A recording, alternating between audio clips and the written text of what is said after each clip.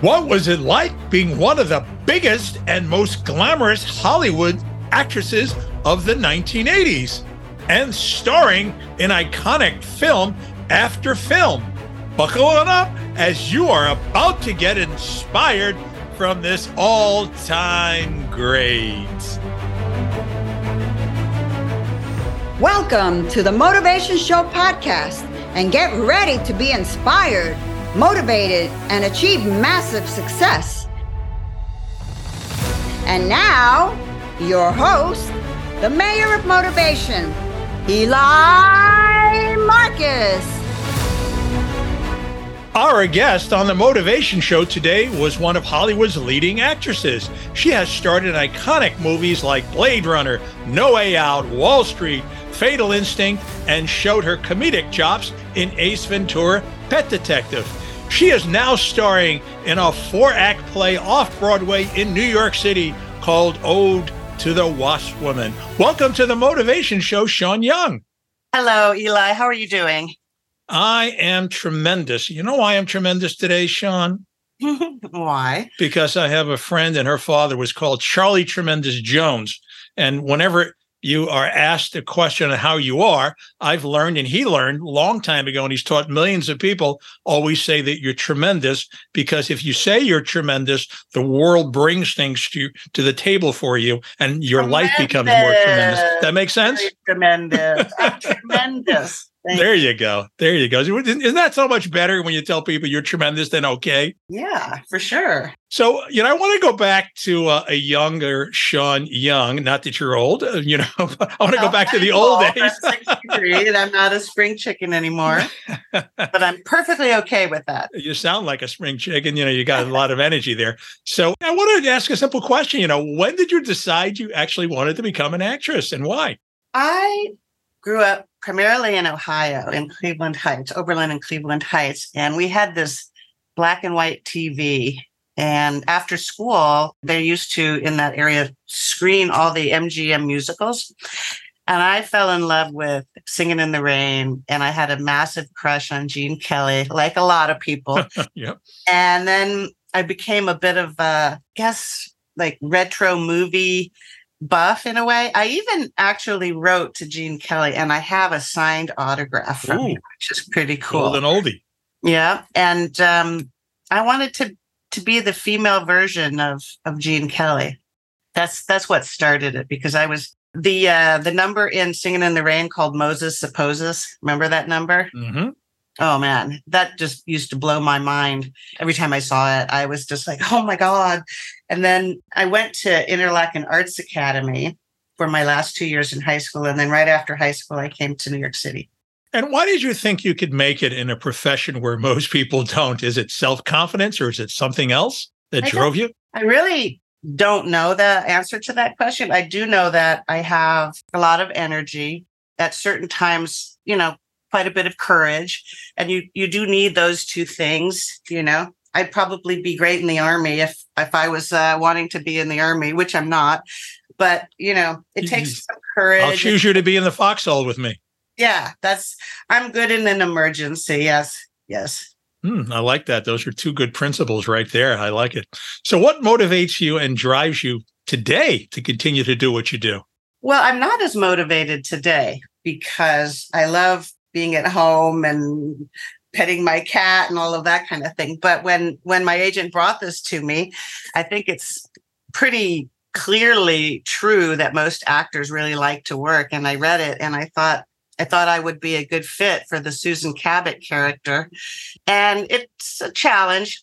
It's a big challenge, but I'm having a lot of fun with it. And I always like being in a group with other actors, which is the case here. We cover 4 different tragic ends. One is Alfalfa, Carl Schweitzer. Another is George. The Little Rascals. Yes. And right? George. Best known. The Superman, the first one on TV. And the original. Sometimes in my mind, the only one, the original. Yeah. And then Susan Cabot, who was, I guess you'd call her a B-movie actress and didn't have a pleasant end in life. And then Barbara Payton, who was also an actress and had a rough road. So these are the 4 characters that are covered in the play in the 4-act. So what really intrigued you about this play? What made you really sold on this? What really sung to you? I felt I could do a really good job with it. And that's, well, let's call it, I felt like I could be of service to the director. I like that. That's another kind of twist. Most people are so like self-centered, and you're like, you could be of service to the director. Wow. Well, yeah, self-centeredness is one of those qualities that does show up quite a bit in show business. Yeah. But I have reached some enlightenment in life, and I have a pretty much blissful life every single day I wake up. Wow. I appreciate things. I've learned a lot. I've become very wise. I'm capable of humility, and I really like people in general, unless they prove to me I shouldn't. And yeah, so it's a good group, and I'm having fun, and I do enjoy working.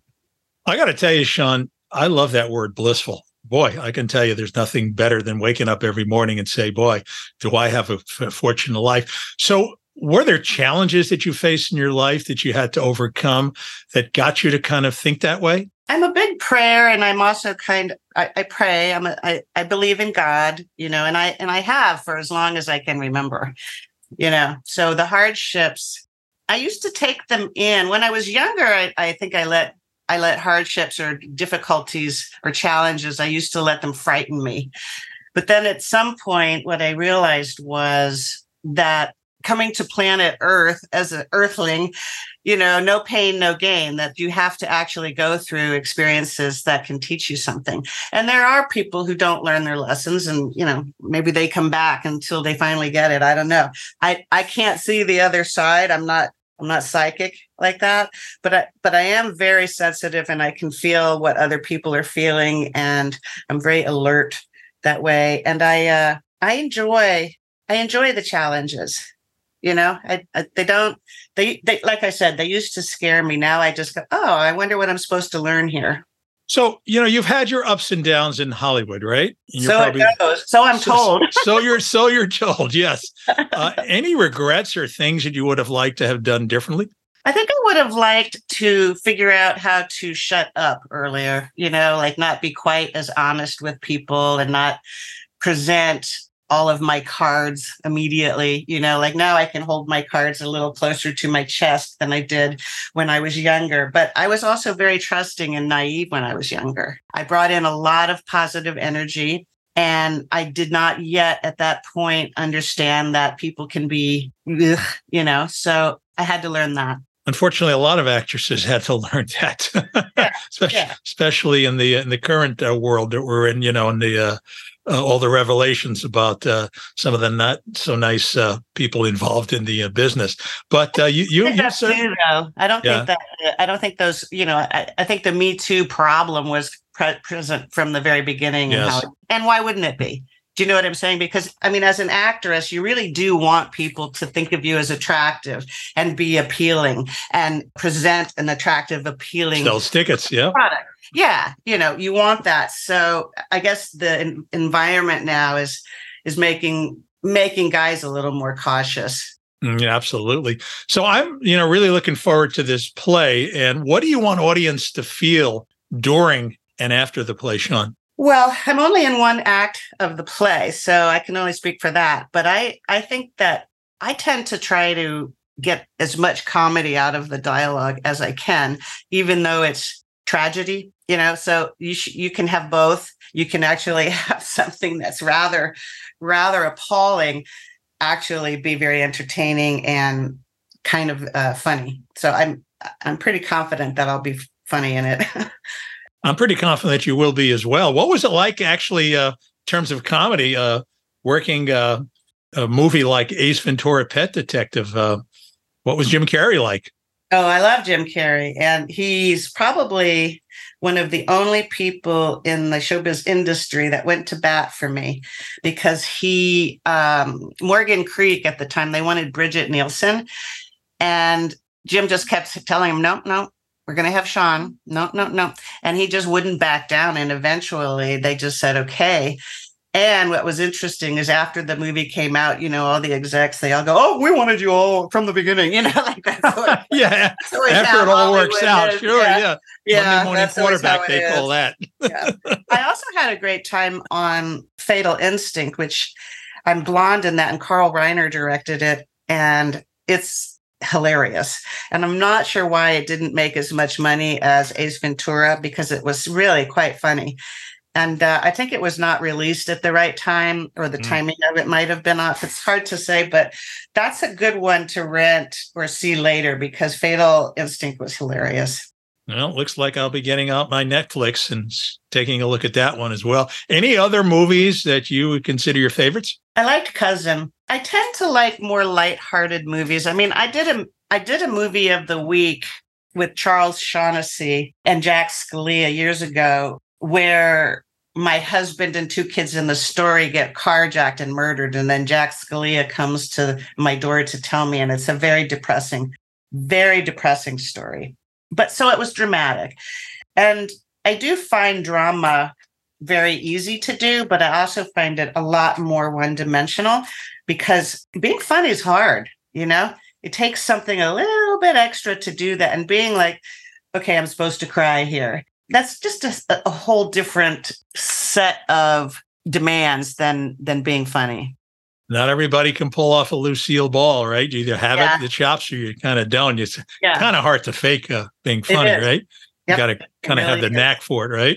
You do. So what was Blade Runner, like? That certainly got a lot of attention and still does. Well, I was, quite young. I was 20 when I made Blade Runner. So I was pretty much a newcomer. So most of the experience of Blade Runner was spent trying to get me to appear older, because I think I look like I'm 28 in that movie, but I was really 20. So getting me to have more female and more mature behaviors, and my voice not quite as it had a little bit of a little girl feel to it when I was 19 or 20. So I had to sort of grow up.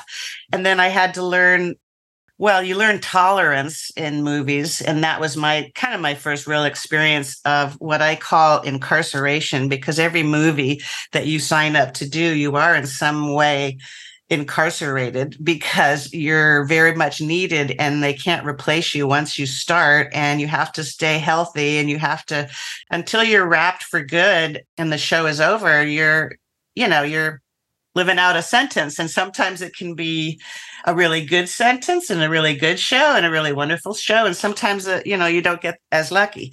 But I feel my career has been tremendously lucky. And I honestly do. Even the clunkers I had to do just to, raise my family, I feel blessed. I love that. And so what do you think about film versus theater? Do you have a preference? Do you like both? Well, of course, film is what I know, and TV, so I'm very comfortable in that medium. I'm a lot less comfortable on stage, but that's primarily because I have less experience doing that. But I feel pretty comfortable now with this, and I feel like I'm going to crush it. So we'll see, Can you give me more details about Ode to the Wasp Woman? Like, where is it playing? How many days a week is it playing? How long is the play? Yeah, I don't know exactly the timing of, how long it is, but let me look at the schedule.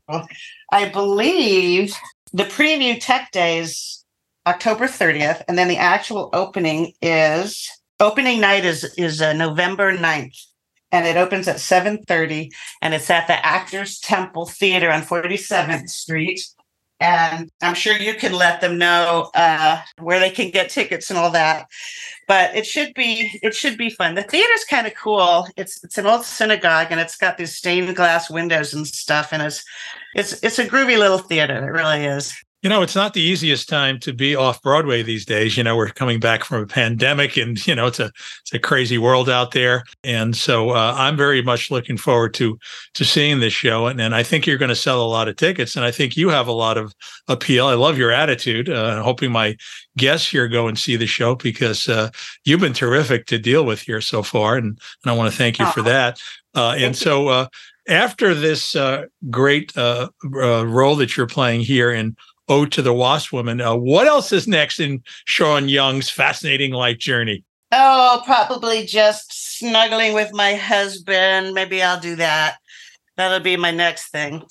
Yeah, I live in Atlanta now, and he's in Atlanta, although he's going to come up for the previews and the opening, so I'll get to see him for about 10 days. And then I think the show, well, it really depends on how it does, but like I'm paid till December 31st. So I know I'll be here that long, at least. And then we'll see how the show does, because I think that's how the stage works, doesn't it? Depends on if people come to see it. Yeah. And, it is, it always fascinates me that you put all this time and energy into memorizing lines and going through contracts and going all this. And it really, honestly, it's really out of your hands. All you can do is what you do best, which is get on stage, ace the performance, and then the audience's hope, word of mouth and everything else, marketing, all hopes to, come in and converge in your favor. But if it doesn't, no choice but to move on to the next thing. Yeah, that's right.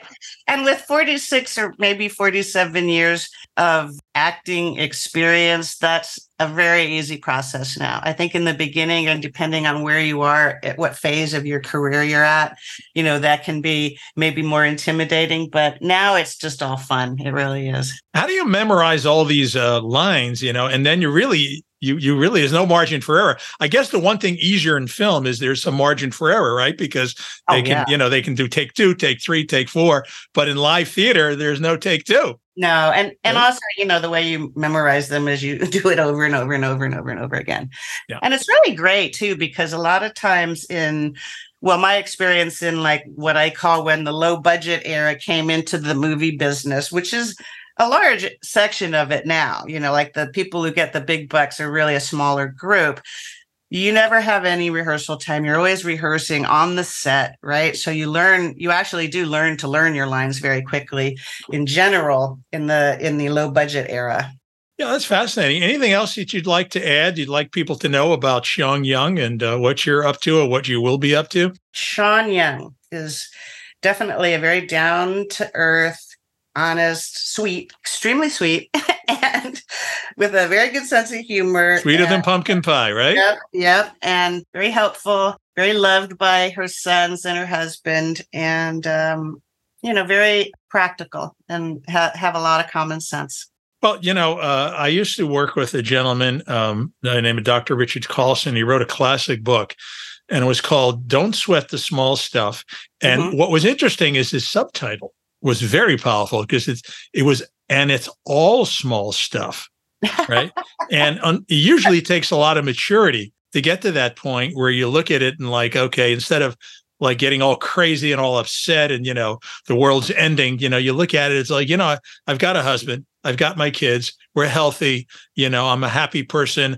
You mentioned God. I mean, I can't imagine anything more important, and if you're a God-fearing person and you're a God-loving person, everything else then, like you say, things just happen and you deal with it. And that's what book I read recently? What was that? I'm not kidding. I read this book called Wheat Belly by Dr. William Davies. It was such a read, I got to tell you. And then about 2 months before the show, I gave up bread and pasta.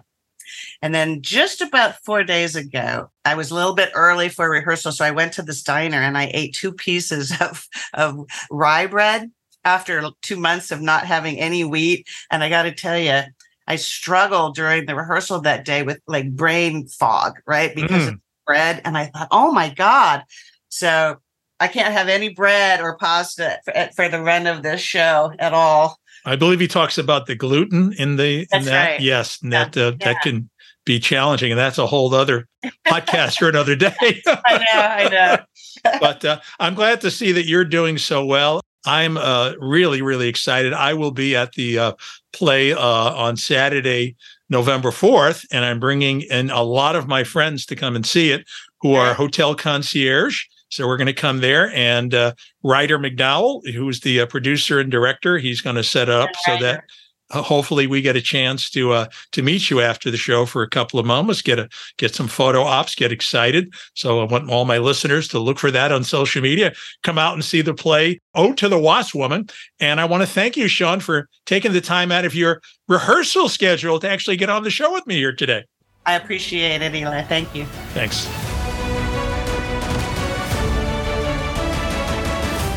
If you would like to inquire about having Eli motivate your team, speak at your event, or coach you personally for massive success, email themotivationshow@gmail.com.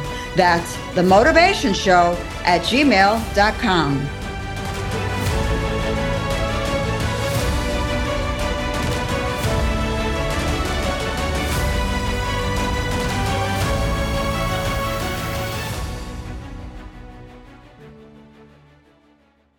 This podcast is a part of the C-Suite Radio Network. For more top business podcasts, visit c-suiteradio.com.